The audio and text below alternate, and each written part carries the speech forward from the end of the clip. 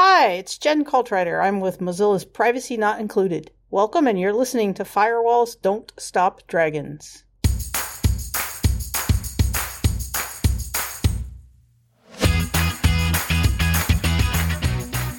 Hello there, everybody. Welcome back to Firewalls Don't Stop Dragons. I'm your host, Harry Parker, and today we have episode 364 for February 19th, 2024. I got a great interview for you today. This one has been percolating for a little while, ever since that article came out from Privacy Not Included about the horrible state of privacy with modern vehicles. We've already talked to Andrea Amico about this a couple times, but after that article came out from Mozilla, I reached out to them, and Jen Coltrider very graciously agreed to come on the show and talk all about it. So we're going to dig deep into that today, and it's just horrific, and really something has got to be done. So real quick before we get to that interview, did you know that you could buy your very own Firewalls Don't Stop Dragons merch? I have not mentioned this in way too long. I'm just a horrible marketer. But yeah, hey, it's a thing. You can actually get those dragon logo t-shirts and stickers and mugs and hats and tank tops and sweatshirts and sweatpants and bags and even teddy bears, all sorts of stuff you can buy with my logo on it. Now, I honestly, I don't make a lot of money on these things at all. It's really more about just kind of getting my logo out there. For me, it's kind of, helping other people find out about what we're doing. But hey, if you're a fan of the show, there's some cool stuff in there. And honestly, if there's something you would like my logo on that they don't sell, or that I don't sell at the merch shop, just ask. I could probably, they sell just about everything. So if you're looking for something in particular that's not there, a style or a color or an item or something, let me know, and I can probably add it. Now, they've got promotions all the time. They change from week to week, I think. I think this week, for example, I think it's free shipping. I think next week is 20% off. Maybe I've got that backwards. They come and go. I don't control them. The company I work with to do the merch just randomly does these things, apparently. So anyway, if you are interested, the quick way to get there is just to go to fdsd.me/merch. And that will take you right there. The new spring line is out. You really should check it out. Anyway, I just had not mentioned that in a long time. I probably should mention it more often. Anyway, let's get to our wonderful interview with Jen Coltrider.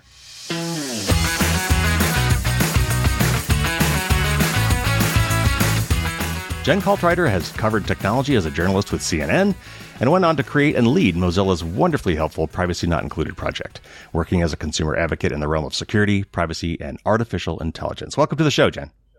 Hi, thanks for having me. This is going to be great. So you guys dropped what I would call a bombshell report last fall, I guess it was, about privacy in cars. And we've talked to Andrea Amico before about privacy for cars and his efforts there, but it was really interesting to see what you guys uncovered. And so I want to dig into some of that today and help people understand just what a dumpster fire privacy is in modern vehicles. So, all right, starting off, tell us a little bit more about Privacy Not Included, maybe how you came to found it, and then tell us some of the top level results from your report on car privacy. What were some of your top findings? Well, a little bit about me and Privacy Not Included. Privacy Not Included was started back in 2017, back when people were starting to have fitness trackers that tracked more than steps and smart speakers that listened to us. And we were curious. We saw a lot of buyer's guides out there that reviewed features and reliability and things like that, but nothing that reviewed anything about privacy and security from a lot of connected devices that were coming into our homes. And we thought, well, let's give that a try. And Mozilla is, most people know Mozilla for Firefox. So we're not known for, at the time, we'd never reviewed products. And so created this little project that we wanted to see if it could work out called Privacy Not Included, where we reviewed that first year 48 connected products for privacy and security, very kind of bare bones. We looked at privacy policies to see what we could find, and then to see if people cared. And we were happily surprised that people did care. And so since then, we've evolved Privacy Not Included into a buyer's guide where we've reviewed hundreds of connected devices, apps, and at the end of 2023, the end of last year, cars. And we try to make it as accessible and fun for people as possible. We read all those boring privacy policy so you don't have to.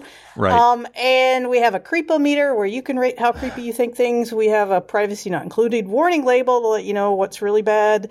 We have a best of category because there are a few good things out there. And mostly we just try and have fun and let consumers know what good choices they can make, which leads us to what we found last year with cars and what we found last year when we reviewed the privacy and security of 25 car brands across 15 car companies was that there were no good choices. They were all bad. All the cars we reviewed were a privacy nightmare. Oh. Well, we're going to dig into that today. So, all right. So you said you did several different car mix and models. So how did you determine which of those you're going to pick? I'm guessing maybe you went for the most popular ones. And then how did you determine what data they were collecting and sharing? For example, like, did you have to rely just on reading their privacy policies and maybe other documentation to determine that? Or was there some way to actually, directly observe and measure what sort of data they were giving up? Yeah. So just kind of to preface everything, Privacy Not Included is a team of 3. So we're a very small team. Yeah. And when we had to narrow down the cars that we wanted to research, we always look at what's the most popular. And because Mozilla is a global organization, we try and not just look at what's most popular in North America. I'm based here in the United States, but my research partner Misha's in Berlin. Our other research and writer Zoe is in Toronto. So we're kind of around the globe. So, but we did look at like what's most popular, and from Toyota obviously to BMW, Mercedes that are big in Germany as well as here. We included Renault; they're very big in Europe, but not sold here in North America as much. And and so we just looked at what was popular. We had to kind of cut off at some point, and unfortunately, I cut off Mazda and Volvo. And since then, I've had thousands of people going, "Why didn't you review Mazda or Volvo?" And the funny thing is, in the midst of all this research, we ended up having to buy a new car, and we bought a Mazda. And to everybody who's asked me, why didn't you review Mazda's privacy? I can tell you that Mazda's privacy is just as bad as everybody else's. So how did we do our research? Well, because we're a small team, when this started, it was a team of 1, me. And so we actually approach this as much as we can from a consumer's point of view. What can you as a consumer learn about the privacy of a product before you buy it or download it to inform you about what you're getting? If you were like us and had all day to sit around and read privacy policies and dig through security documents. So, we don't have any expectation that consumers can go out and buy the car first and then make a decision, or any product, or even you shouldn't even have to download an app to see a privacy policy. Yeah. So that's how we approached the research with cars. We went out and started looking at let's find their privacy policy. And for anybody who's ever tried to find a privacy policy for a car, a lot of people probably thought, I never thought I needed to look at a privacy policy for a car. That's new. But when we started our research, we got overwhelmed very quickly, because it turns out cars don't just have one privacy policy. They have many. There's the privacy policy for the car company. There's the privacy policy for the app. There's a privacy policy for the connected services, and that's the connected services through the cars, and then individual connected services like SiriusXM or Waze or things like that, other services like that, CarPlay, things like that are going to have their own privacy policies. There's the privacy policies for the insurance, the financial services, the car dealers, and on and on and on. And we pretty quickly got overwhelmed. And noting again that we're a team of 3, we had to kind of build a box that, okay, we got to focus this. And so for our research, we focused on researching the privacy policies and security of the car companies, the apps, and the connected services. And we kind of left out all that other stuff because it was just too much. So we did a lot of reading of many, many, many privacy policies. I think Toyota won I think we included 11 or 12 privacy policies that we found for them. It was very overwhelming. And then also looking at, security information, what are the documented leaks or hacks or breaches that the companies have had? What are they saying? There's an automotive industry group, and what are they saying? So kind of just doing a lot of research. And when we started, we knew nothing. And we didn't know what we were going to get. The idea for the project actually came from a reader in Sweden who had emailed me the year before going, "Hey, I love Privacy Not Included. Have you ever thought about reviewing cars?" And I was like, never thought about that. And then he shared some of the research he'd done on his own that was really compelling. And so that's kind of what spurred us. But when we started, we immediately were like, this is really bad. We're like, why aren't people talking about this? This is so bad. And so I'm glad people are talking about it now. Absolutely. And a lot of privacy is certainly in the United States is built around this concept of notice and consent. And so I'm curious how I just bought a new car. I turned it on for the first time and put my key in it. How am I notified and how did I give consent? Well, it depends. You might not have seen anything if you didn't download an app. You might have seen a quick flash on the screen in the console of your car when you were setting it up. Maybe when the dealer or the salesperson was there setting up with you, and it was just like, a quick click agree to kind of move forward and be able to drive off the lot. Subaru's privacy policy was interesting because it seemed to indicate that the moment you became as much as a passenger in the car, you had consented to their privacy policy. So consent with cars is a very sticky situation. It's very hard to know when you've consented and what exactly you've consented to.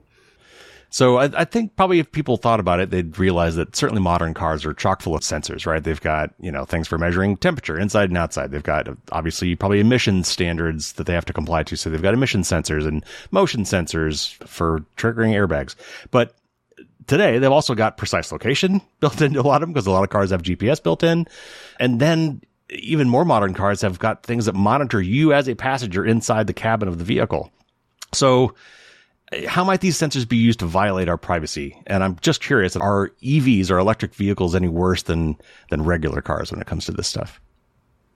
Yeah, as far as we can tell, any car made now or in like the last 5 years forward, whether it's a smart car, whether it's an electric car or a regular old gas car, is still kind of collecting as much data as possible. Electric cars can collect more information about where you stop and charge or when you charge and things like that than gas cars. But beyond that, like you said, they all have sensors inside. They know how much you weigh, how many passengers you have, where you're going, when you're going there, how fast you're driving, when you're braking, what you're listening to.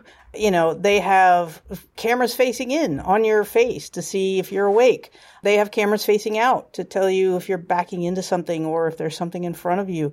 And then there's the app. You download the app. It's going to collect a lot of location data on you that way, as well as additional usage information, the connected services. Like, just the data collection is enormous. And it doesn't stop there. The car companies go on to say that they can collect data about you from other places within their groups. So the car dealer, potentially the financial services, if you have a affiliated insurance, data collection can flow that way, as well as they can get that data from third-party sources, whether that be government sources, publicly available information, social media, data brokers.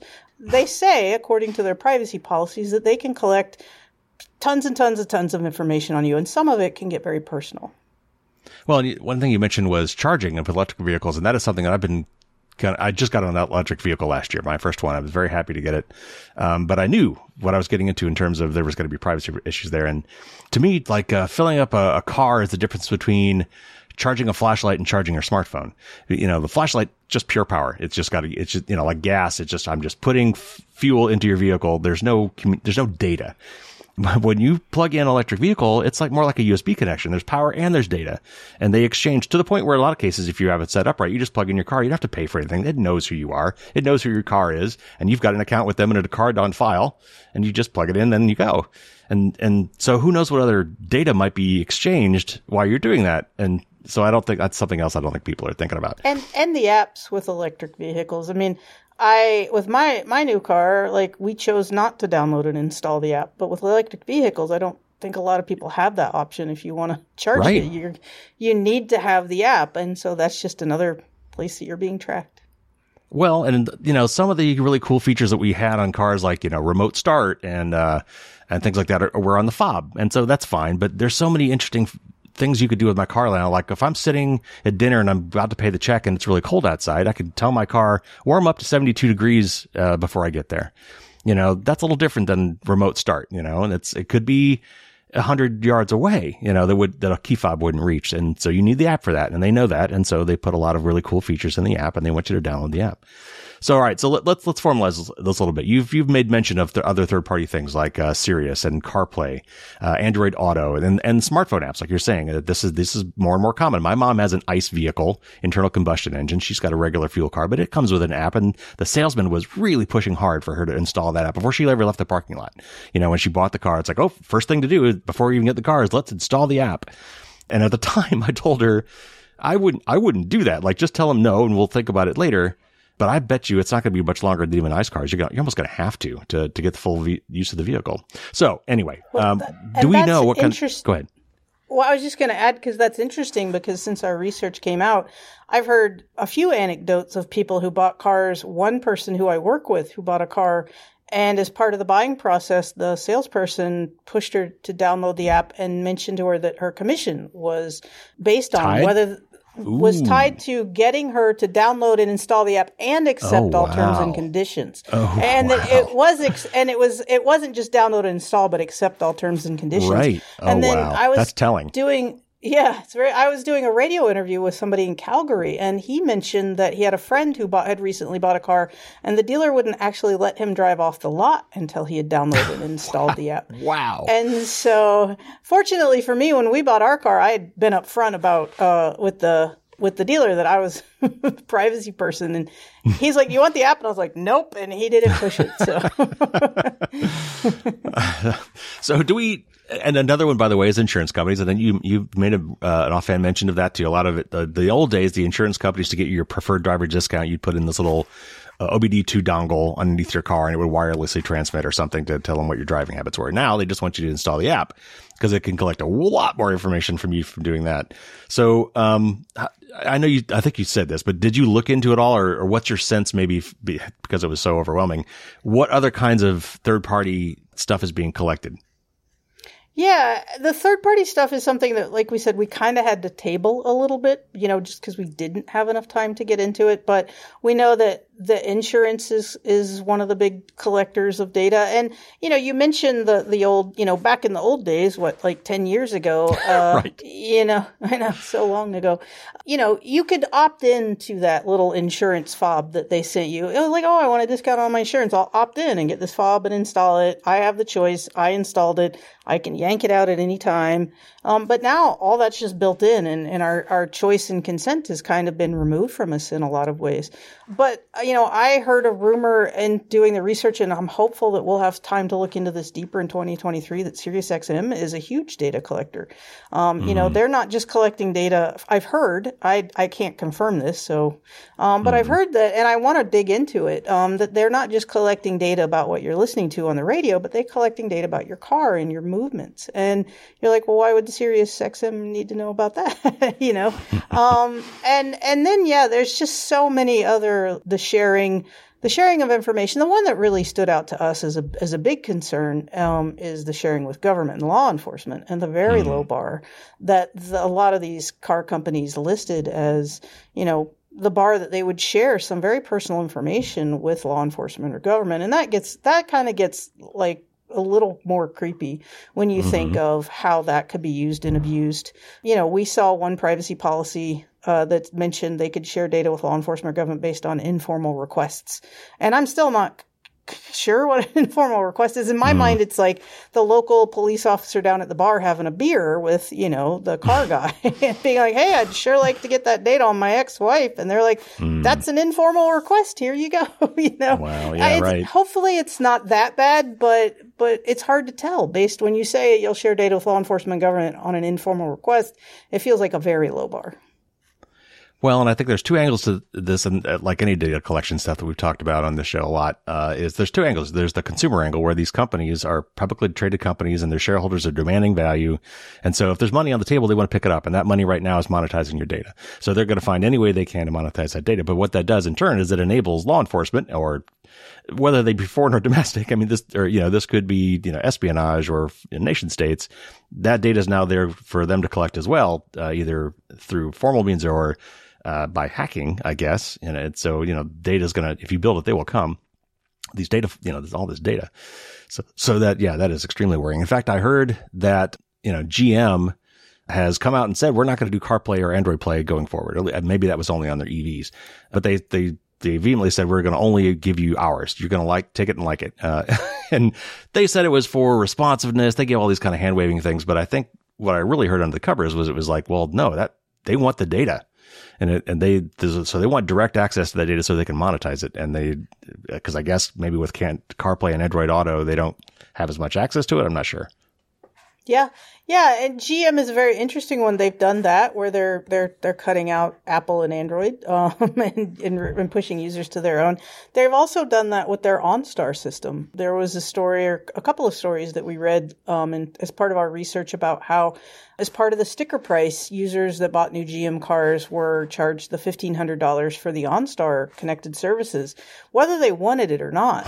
It was just part of the sticker. And if consumers are like, well, I don't want that, there was no way to be like, oh no, it's part of the sticker price. You get this. Now you can choose to not use it, but you're still paying $1,500 for it and it still comes installed.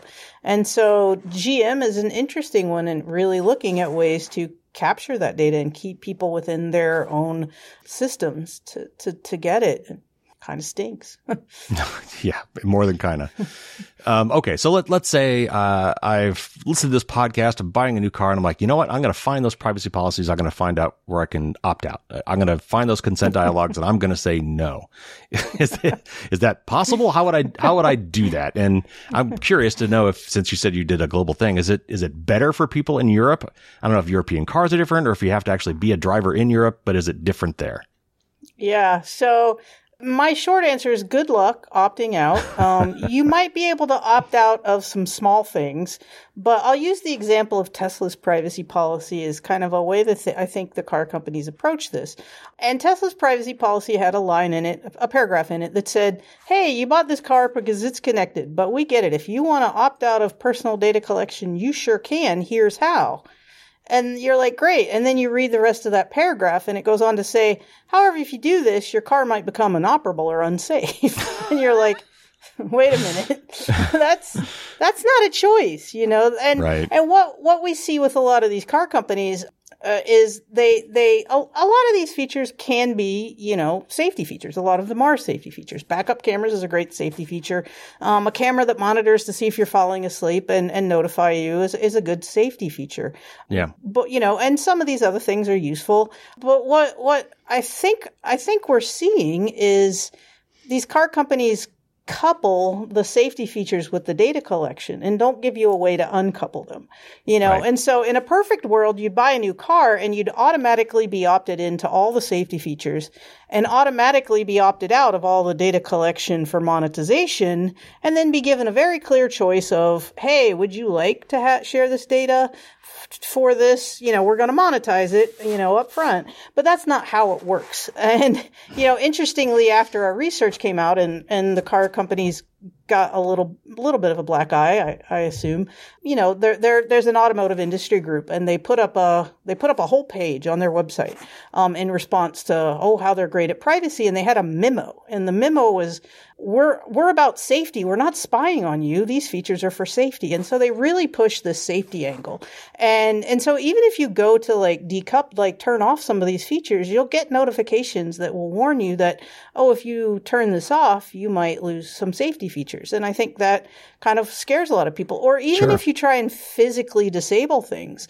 Kashmir Hill and the New York Times did a great piece at the beginning of the year about how a lot of these features that new connected cars have, like location tracking and geofencing to send alerts if people leave a certain area, can be used by abusers if you're in an abusive relationship. And there was a story of a woman whose husband was tracking her through her car, and she wanted the company to disable that, and they wouldn't. So she finally took it to a dealer. I mean, not to a dealer, but an independent mechanic to have that disabled. And it did disable it. It also disabled her SOS calling. So if she was in an accident, she wouldn't be able to call for help. And it might have also voided her warranty. And so it's very tricky, the way these car companies have kind of created these features that do have some safety impact, but coupled them very tightly with data, from what I can tell, at least, seemingly coupled them very tightly with data collection to use that data for monetization. Right. Okay. And so is it any better in Europe? I mean, because of GDPR and things like that, do they have more rights? Absolutely. Europeans have more rights because of their privacy law, GDPR. They have the right to have their data collected. They have the right to, they have better rights to consent and choice and things like that. And so the one car company on the list that had kind of the best privacy, and you Using can't see quotes. me, but if you could, I'm putting that in quotes because it's still far from good, was Renault, which is a French-based company that doesn't sell cars in the U.S. And that's because they do have to comply to GDPR. They still weren't great. I mean, reading American privacy policies versus reading European privacy policies, you learn a lot more when you read our privacy policies. The European ones are a lot more vague because they aren't as explicit.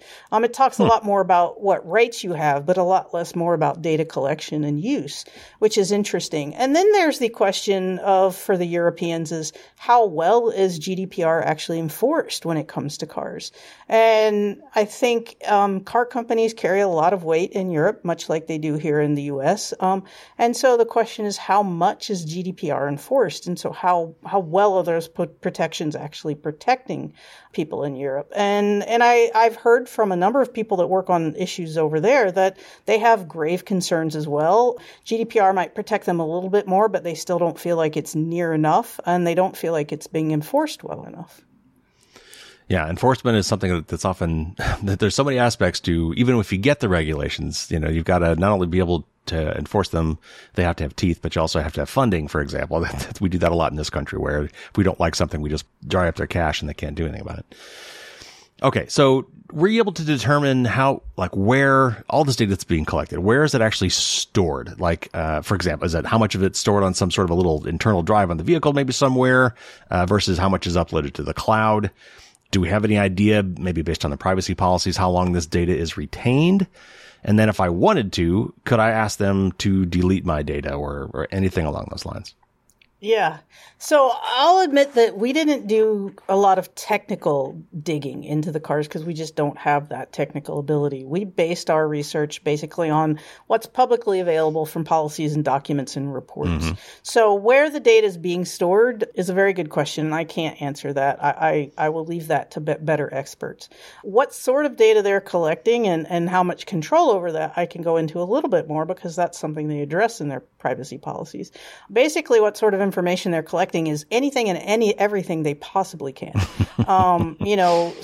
Nissan and Kia mentioned collecting information on your sexual activity. At least 4 companies mentioned genetic information. I remember at least one company mentioning olfactory information, which I was like, well, that's a new one. And then they have these things where they talk about the California Civil Code with a bunch of gobbledygook. And if you go read the information in that California Civil Code, it's basically any personal information that exists on you. So your financial information, your birth date, your location, your union status, your immigration status. It just, they list the amount of information they say they can collect on you in their privacy policies is huge. And I get asked a lot, oh, well, how is Nissan collecting information about my sexual activity? Can they tell when the back seat is rocking? Right. And the answer to that question is I don't know. I don't know how they're collecting it. All I know is that when you purchase a Nissan, in order to use their product, you have to consent to a privacy policy that when we reviewed it said that they could collect information on your sexual activity and use it for purposes such as direct marketing. And that's rather shocking to see. Well, and of course, Tesla, I don't know, it was last year, was somebody exposed the fact that Tesla employees were looking at videos recorded by the Tesla vehicles. I don't know if it was inside or outside the car or both, but people being naked around their vehicles, maybe in the garage or something like that. And they were, because they were employees that had access to that, they were pointing and laughing and sharing these videos of people that got in trouble. Yeah. So, it wouldn't take much of an AI algorithm to figure out when sexual activity is happening if you've got raw video. Yeah. So, maybe genetic, that's interesting though. And olfactory, that's, as an engineer, I'm curious to know how they'd go about doing that. How about do you know, I don't know if they get this far in their privacy policies, do they declare that the stuff is encrypted, or do they try to help you at least believe that it's secured? Most privacy policies have a mention, we do our best to secure this. But a lot of them also have the out that you see in privacy policies across the board that says, hey, anything that's on the internet is never 100% secure. So, anything you share with us, we can't guarantee that it will be secure. You see that in most every privacy policy. And it's just a good reminder. It's like the companies themselves are saying, hey, we're going to ask you to share all this data. We're going to collect all this data on you, and we can't guarantee it's going to be kept safe, which is interesting because the majority of the companies we reviewed had fairly significant data leaks or privacy breaches over the past few years. Like none of them were, few of them were completely clean in that regard. So when it comes down to like where this is stored, one of the reasons I was curious of whether or not it's stored locally as well as, sent to the cloud is I'm thinking, can my dealership get a hold of this? I'm assuming most of this is probably, at least the car sensor data is probably going back to the manufacturer in some way, shape, or form, or there are third parties that handle that subcomponent of the vehicle. But I'm thinking about, okay, what about dealerships? If I take my car in to get repaired, do they have access to the same data because they can plug in and download it? Or law enforcement, a cop, if I get pulled over, or if they impound my car, maybe, can they get access to this data? Do we have any sense for that? I'm going to speak to what I've heard from other people, so this isn't through my own reach. It's secondhand kind of understanding of how that works. My understanding is a lot of data can be stored on your car. You connect your phone to your car. Some of your phone's data can be stored there. A lot of your car usage data and location tracking data can be stored on your car. My understanding, and again, this is not through my own research, but through what I've heard is that when you take your car to the dealership, they can connect your car and download a lot of information.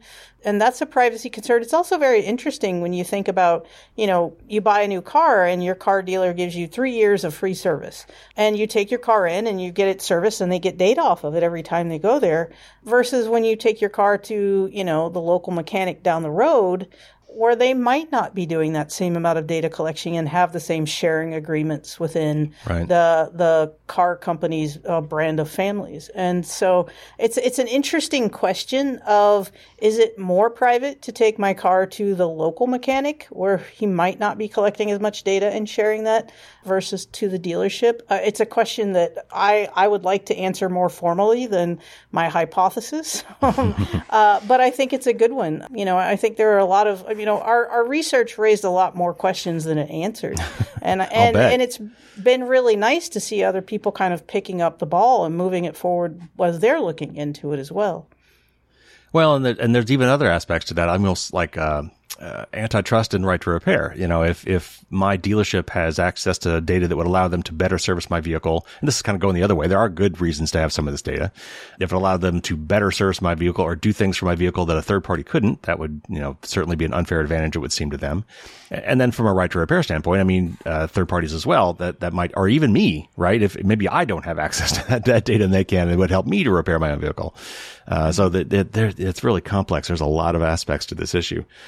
All right. So what about data collected on cars that I don't own? Maybe I've got a company car. Maybe I've rented a car. Maybe I'm a cop or a bus driver or a Amazon driver or a UPS driver. And so I've got a fleet vehicle. And so maybe I'm sure I'm connecting my phone to that because I want to get calls and things. It's probably got a port for that. Or I'm just riding in someone else's car. It's like, hey, I got a cool playlist. Let me plug in and so you can hear my cool tunes, right? What are the implications there? Is it all just the same? I mean, the car doesn't know if you're the owner or not, I assume, right? Yeah. One of our favorite findings in our research was the privacy policies that we read, and there were more than one that had lines in it that was basically, hey, owner driver of your car, it's your job to read this privacy policy and relay this policy information to anybody who gets in your car, because anybody who gets in your car is consented to this privacy policy. And we just got such a kick out of that, because you just imagine you go to pick up your buddy on Saturday afternoon to go catch a movie, and before you can leave, you're like, okay, wait a minute, and you rip out the privacy policy and you spend, the next hour reading it to them so they're clear that the car is collecting data and here's how, and we don't know exactly how it's going to be used, but, oh, by the way, now that you're in this car, you've consented to this. And it's just so laughable. Yes. I mean, you're like, seriously, like, the moment I step into this car, I've consented to a privacy policy, and it's the driver's responsibility to relay that privacy policy information to me. When the driver's probably never even seen the privacy policy, this is kind of when you shake your head at what's wrong with the world and lawyers, you're like, this is kind of what you point to is like, this isn't how the world works. And so it's a very good question. You rent a car, and then when you rent your car, you connect it, to do the navigation because you're driving in a city you don't know or something like that. And then you disconnect your car and you return it. Is that data been deleted?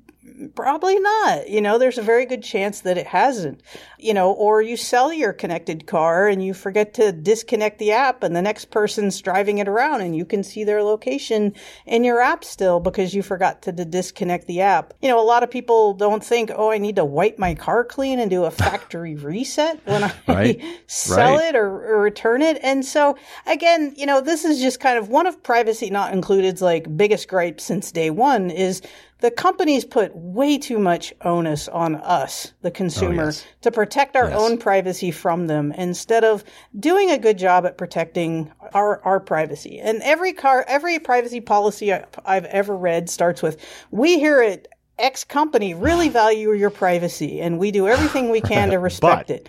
Right. And then you go on to read all this other stuff that indicates otherwise. And so, there's just way too much responsibility expected on the consumers right now. It's beyond ridiculous. And there needs to be some serious change. Yeah, noticing consent it's a farce. It's way too easy to pull one over us, and we're inundated with these things. We all just click agree. I mean, we don't have time to read these things. Literally don't have time. These things are huge. These privacy policies are novels. Yeah, and even if you did have time to read them, the chances of understanding them are small. I mean, like I said, me and my team read them for a living, and we spend half our days scratching our head, messaging each other back and forth. Goes, does this make sense to you? What's this mean? And it's all very legal, lawyerly. There's a lot of vague. Well, we may collect information about X, Y, and Z, or you have the right. One of my favorites is you have the right to request your data be deleted. Well, I mean, everybody has the right to request anything, right? I can request that, Ford give me $1 million. That doesn't mean they're going to do it. And so to put a line in and say, hey, you have the right to request your data be deleted, and then they go on and said, depending on what jurisdiction you live in, that will determine if we actually delete your data. And I know you asked about data deletion a little while ago, and I never answered that. And the answer in the United States is it depends on what state you live in. I live in Vermont. After we bought a new car, I went online to ask them Mazda to delete my data. And you go into the little form, and the very first thing they ask is, what state do you live in? And when I told them Vermont, they basically laughed me off the internet and said, haha, we won't do anything. If I'd lived in California, then there could have been okay, finish completing this confusing form and we might delete your data. So it's pretty haphazard when it comes to data deletion. Well, and I'd also have to think, just from a legal standpoint, the ownership of that data must get really muddy when you're renting a car or when it's a fleet vehicle and you don't own the car, but you're the assigned driver of the vehicle. Maybe you're signing that away as part of your rental contract, for example, or when your employee contract, when you become a driver, that, any data we collect of the car is ours, not yours, and you give up your rights to it. It's so muddy. It's just, Okay. So, we like to say, if the product is free, then you are probably the product. But cars are really expensive. There are unfortunate times when this, or cell phones too, right? We pay a lot of money for our cell phones, and they're still monetizing our data.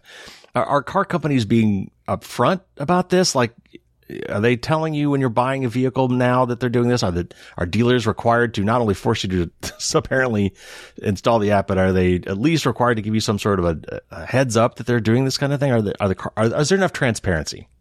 The short answer is no. Like I said, we just bought a car last year.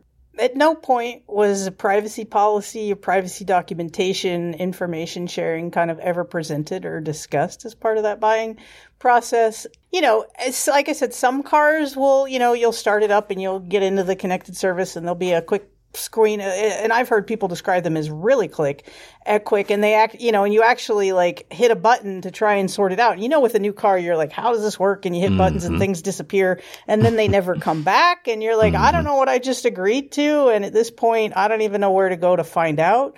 So no, the process to inform consumers and be transparent with consumers about this is non-existent at worst, or very, very, very weak and lame at best.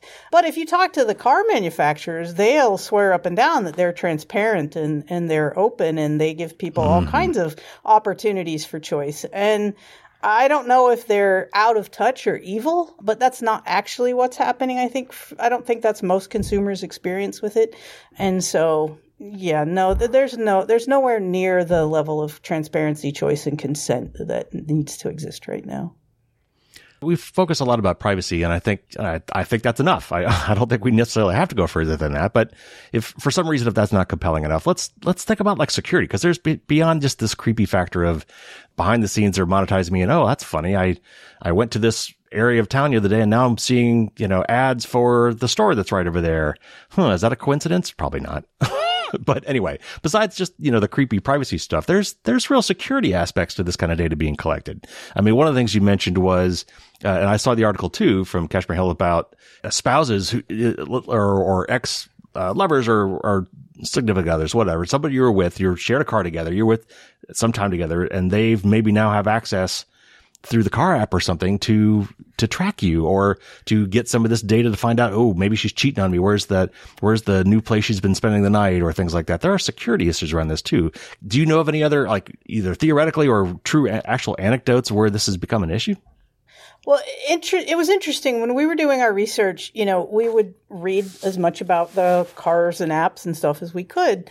And you'd go to like some of the app pages and they would tout features like our valet parking features. And that would include things like location tracking, a geofencing. So you could set up a geofenced area and you would get a notification anytime your car left that geofenced area. Or teen driving protections features, which include being able to set limits on speed or how loud the radio can be, or convenience features like a digital key that you can give to somebody to use temporarily and then revoke at any time. And as we were reading about these, they all sound, valet parking feature that lets me track things and get a notification when a car leaves an area, or digital keys that I can revoke at any time. And, I'm a jaded person, and all I could think of was how these could be used by abusers in horrible, horrible ways. But there was never any mention on any of the car manufacturers' literature about, hey, these features are designed to be useful for valet parking or your teen driver, but we recognize that these could be abused in abusive situations. And so if that's the case, here are some measures we've taken to help prevent that. I never saw that. And if anybody that's heard of AirTags, AirTags came out from Apple, the little tracking Bluetooth things. And not long after, people are like, these could be used by stalkers. We need anti-stalking features. And Apple said, we better get on that. And they did. And it's gotten a little better. And I feel like with the cars, it's like, again, it goes back to, was there just nobody in the rooms when they were building these things? Like, was there like literally no woman in the room that said, hey, this could be really abusive if somebody got a hold of this? Like, or did some woman in the room raise her hand and they just ignored her? Or did they just not think? I just don't know how you could build these features for location tracking, geofencing, remote keys, limiting area, limiting speed, and not think how they could be abused, and then not have any way to like acknowledge that this could be abused and say, here's how to contact us if you're having issues, or here's a way to disable things, or just anything to kind of mitigate that. And again, I don't know, is it car companies are stupid or are they evil? I can't tell, but it's really frightening to me that there's women out there that have been stalked by their abusers by their cars and haven't been able to get the companies to do anything about it. Well, as somebody who attends DEF CON every year now and going to their car hacking village, what this means to me is these cars are now on the internet all the time, at least while they're on, I guess. But like with my EV right now is technically off, but it's on. It's got a battery in it. I mean, I could communicate with it right now if I wanted to by whipping out my app. So it's on, which means it's connected to the internet. And it's not just Wi-Fi. It's not like it's just when it's in my garage. It's got a cellular connection. It's connected anywhere there's cell towers, which is everywhere. And there have been cases like the classic one was the Jeep one where the guys were able to hit the brakes on a Jeep remotely. And there's been other ones recently too, where there's been remote hacking on these cars. It could be a security nightmare. And of course, and then there's espionage capabilities. What if I could track the car that I know that President Biden's Secret Service detail uses? Or, I'm sure I would hope that the beast is a little more locked down than that. But certainly there's got to be, there's got to be espionage and other, even if you trust your own government with this information, you might not trust foreign governments. Do you have any comments on that? Do you have any thoughts about that? Yeah, I mean, there were some articles that we came across about how ICE had very cozy relationships with some of the car manufacturers to share data to track people that they had deemed illegal immigrants. You think about our abortion laws in the country now and how that could really be used against women seeking reproductive health care. Yep. And you mentioned, government is a big entity. There's local government, there's state government, there's federal government, there's foreign government. And any of these getting access either legally or illegally to listen in, to look in, to take control of your car, it all gets really scary really fast, especially when you think of we're Americans. Our cars mean something to us. They mean independence and freedom. And, they're where we have our first kiss or the hanky-panky in the back seat, or we sing too loud, or we have a sensitive conversation with our kids. People think of them to this day, I think they still think of them as a private space, an extension of their home. And the fact that they are so no longer private to the degree that they are, and people aren't really aware of it because we don't buy cars every year or every couple of years like we do a phone or a computer or something like that. We buy cars every 5 years or 10 years, and privacy can't be the first thing we think about. You have to think about what you can afford and what's safe and what features fit your needs and what's available to you. And only after all that, maybe privacy might be a consideration, but after you've bought the car, it's too late to do anything. And even if there was anything you can do, which there's really not. And so it's just, we've gotten to the point where we're just in a really bad situation and there's not a lot consumers can do. And it's up to the policymakers and the regulators to step up and push these car companies to be better, because there's just, at this point, we're kind of helpless, and that stinks. As a privacy researcher who advocates for consumers, it makes me really, really angry when consumers don't have any choice. As well it should. So what kind of response did you get from this article? From the manufacturers? I know you tried to reach out to them beforehand, but once the article came out, did that wake them up a little bit more for some of the ones that were less responsive? And what I'm curious is, did this trigger any response from legislators, either in the U.S. or abroad? The car companies continue to ignore us. They mostly ignored us when we were doing our research and reached out to them. We heard from a couple. Mostly one told us to stop spamming them with their questions. Another one answered a couple of our questions, but not very well. And then after it came out, we didn't hear from them at all. They basically ignored us. We heard through some journalists some responses of things like Kia, who got called out because they say they could collect information about your sex life and their privacy policy. And Kia's response to the journalists we talked to was, "Oh, we're not doing that." And I'm like, okay, I guess we just have to take your word for it. So not a lot of response. You hear through the grapevine, oh, the car companies are really up in arms about this. This has got them really worried. You hear about that, but we didn't hear from them directly. In terms of the response from policymakers and regulators, that has been encouraging. I mean, we've talked to some staffers that work from the House Energy and Commerce Committee about what we found and what might be some short-term things that could be done. Senator Ed Markey's office sent a letter to the 15 car companies asking some of the questions to the car companies to answer some of the questions that we couldn't get answers to. At least 4 European members of parliament have submitted questions for car companies to answer, trying to get answers and doing their own work over there.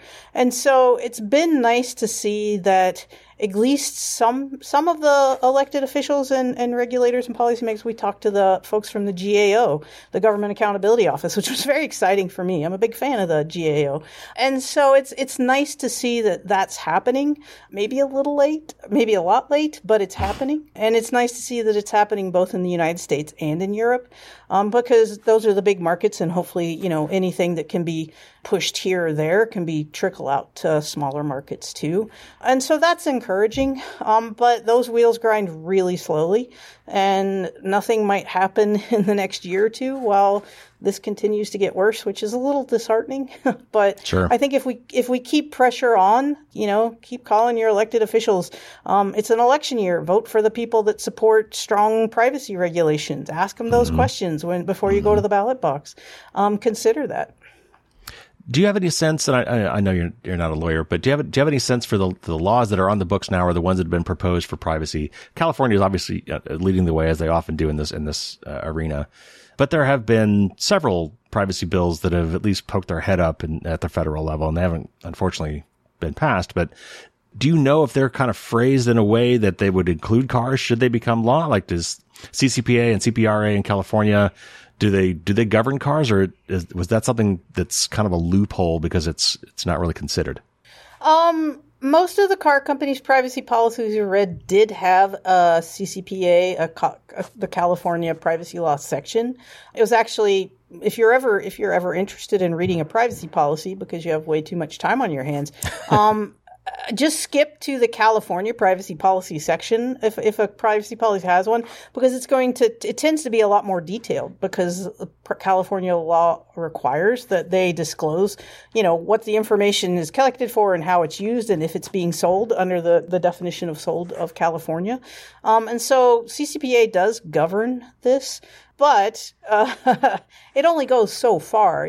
Californians have the right to know more, or have the right to know if their data is being sold, and they have the right to have it be deleted.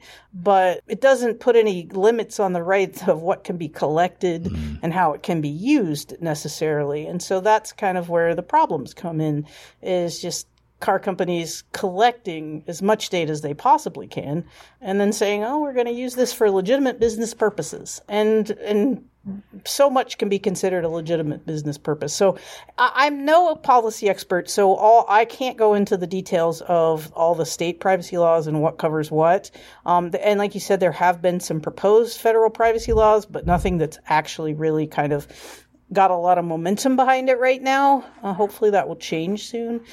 So we're still a long way away, and privacy protections aren't very good across the country. Even where they are good, they still aren't nearly enough. All right. So a couple of questions before you go. First of all, so what can we do? It sounds like what you're basically saying is not a whole lot. Like there's not a really good way to opt out. You can't really avoid it with new cars. So I guess, is there like a year when this really started? Like if I'm just adamant, like, you know what, I'm going to get an old car so I don't have to deal with this. How old would that car have to be for me not to have to deal with this? And then as a consumer and as a citizen, what do you recommend? You already mentioned, writing your representatives. Anything else that we can do along these lines to help, have a better future as far as this is concerned? Yeah. So when did it start is a very good question.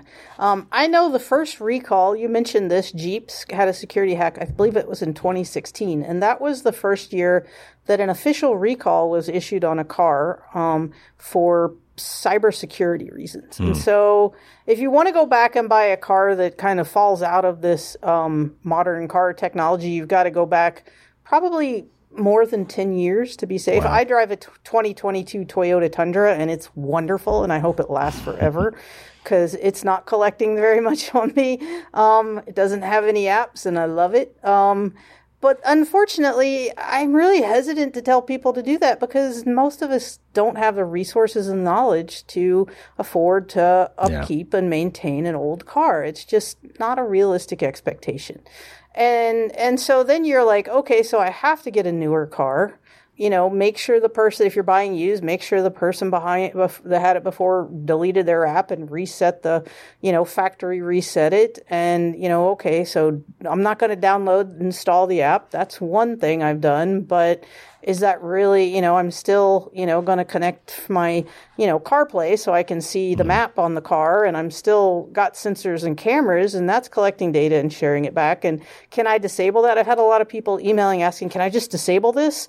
And maybe if you're super technical, you could go in and find a way to disable it. But then you run the risk of invalidating your warranty or making your car unsafe. If your car can't get safety updates or basically can't update its software, it could become unsafe, and that's an issue. And so I would be very hesitant to recommend people to fool around with that sort of stuff. So really it does come down at the end of the day that unfortunately, consumers don't have good options. I live in a rural area, so riding my bike everywhere isn't an option. And again, it comes back to it's time for the people with power to do more. It's time for, I would love to see the car companies do what's right, but my faith in that is low. So it comes down to us pushing the policymakers and the regulators to really do something, and do something with a strong consumer focus. Don't let the car companies in to write their own privacy laws. Yeah. Don't let them self-regulate. Like, we need something that's better. I mean, because now the stories are coming out that, car companies are now coming with Chat GPT. Mercedes comes with TikTok installed. You're getting even more data collection mechanisms built into your car, not less. And so, yeah, I hate to be such a doom and gloom Debbie Downer. I really do. But I at this point, I don't know what to tell people that could actually be useful. Little things like don't install the app, request your data be deleted and see what happens. But those are drips in a pond and not nearly enough. Well, I'm so glad you're doing what you're doing. I have a best and worst gift guide that I put out every Thanksgiving, and I reference you guys all the time. So I refer you guys to the Privacy Not Included all the time. It's great stuff there. And this particular report is just earth shattering. So what's next for you guys? Tell me what's coming up. Do you guys have any more broad product categories you're looking at? Like, I don't know, medical devices or things like that? Or anything else that you want to focus on in your next big expose? Yeah. Well, our very next thing is Valentine's Day. And so in the past, we've reviewed dating apps and sex toys. And that's been some of our most popular content, shockingly. A couple of the sex toys have year after year been some of our top searched products. So, and dating apps are very popular when it comes to privacy. So we're refreshing some of our reviews on dating apps. But this year we're adding reviews of AI girlfriend chatbots or romantic chatbots. Yeah, that's a thing. Yeah. That's a growing thing that exists in our world now, these relationship chatbots. So we're looking at those now in advance of Valentine's Day. And that's kind of, that's not probably going to be on the expose level of cars, but it is interesting and it is something that people seem to care about. But we are going to spend some time later this year digging more deeply into the AIs. AIs kind of exploded last year. You probably never heard of Chat GPT. Now you've heard of it way too much. OpenAI and Bard and everything, and AI is everywhere now. And what does that actually mean for me as a consumer? Our hope is to spend some time this year and dig into that and try and actually understand what that means. And one example that I can give that we've seen already, there's a lot of concern about, you download our AI relationship chatbot. It's designed for you to talk to and share very sensitive information. That's what it's designed for. And so you go into that with an expectation that that's what you're going to use it for. If you agree to the privacy policy when you download it and install the app, so basically download the app and click agree, like you probably will do, you've consented for that company to use the contents of your sensitive personal chats to train their AIs. And is that okay? Should there be a higher bar for consent for your sensitive personal information and the contents of those chats to be used to train their AIs? Should you have to give more explicit consent for that? I feel that you should. I feel that just simply agreeing to the privacy policy when you download the app isn't the high enough bar to say, okay, now use everything I tell my AI girlfriend to train your AIs. I think the bar should be higher. And so that's one thing that we've already kind of started to notice. But AIs are very interesting when it comes to privacy because they're designed to collect a lot more information. Bruce Schneier wrote an excellent article for Slate talking about how the internet, as we've noted, has enabled mass surveillance. And AI is going to enable mass spying. And he goes on and outlines the difference. And it's a really great way to frame how we think about this. Our new AI world is supercharging our privacy concerns. I've been talking about this for 6 or 7 years now, and some people listen, but people are like, I care about privacy, but I don't know what to do, so I just go about my life. With AI is designed to collect tons of more personal information. They're designed for us to have personal conversations, to be our friends, to share a lot. And the privacy policies that we're seeing just aren't sufficient to cover and handle that from a consumer perspective. So we're hoping to get elbows deep into what that looks like and what that means for consumers and see what we can find out and see what we can do to try and push for good. And by the way, if you're not buying into this, watch the movie Her with Joaquin Phoenix, and then I think you'll have a much better understanding of what she's talking about. So, Jen, this is fantastic. We'll definitely have to have you back in the future. This was very informative. Thank you so much for coming on the show. Yeah, thanks for having me.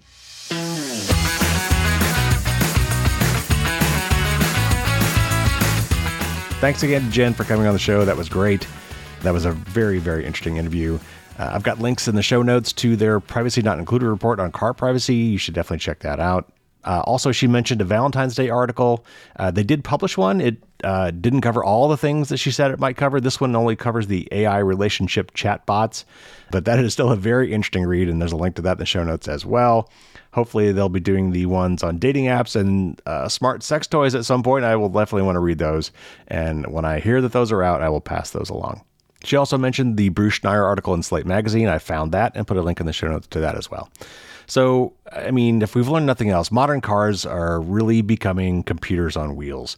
There's even an industry term for this now. They're calling it, it's weird, it's called software-defined vehicle, or SDV.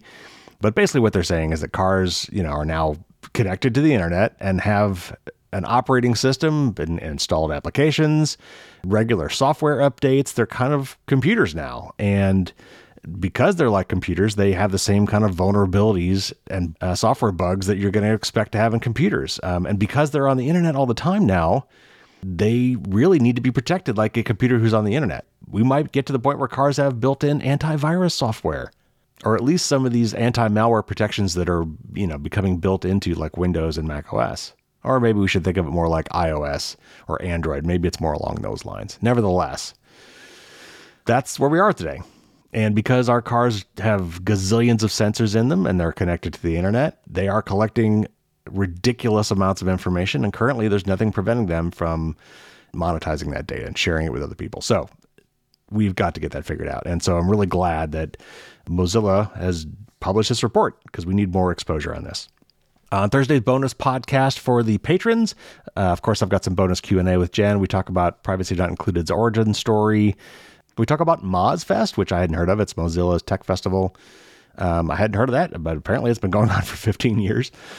And we talk about my concern about cellular modems on IoT devices. And we even talk about like some favorite privacy themed or oriented TV shows and movies. So anyway, just some fun extra questions for the patrons. And that, as usual, will be coming out on Thursday. So we need to support groups like Mozilla.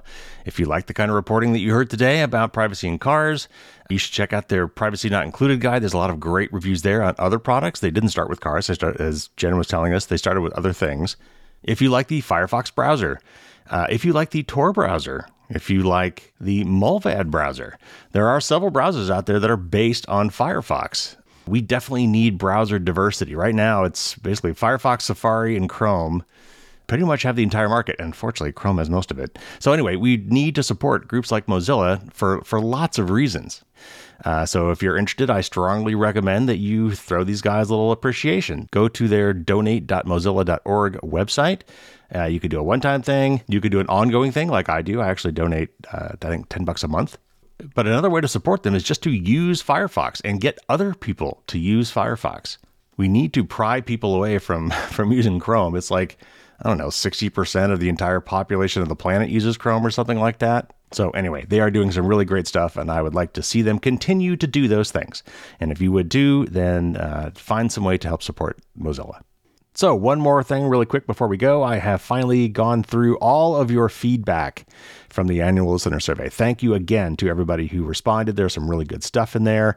I was very happy to see, honestly, that the vast majority of you really like what I'm doing and don't want me to change a whole lot. But there are some ideas in there that I will definitely be considering, some that I will definitely be doing. One of which, by the way, was pretty easy, and I can't believe I hadn't done it already.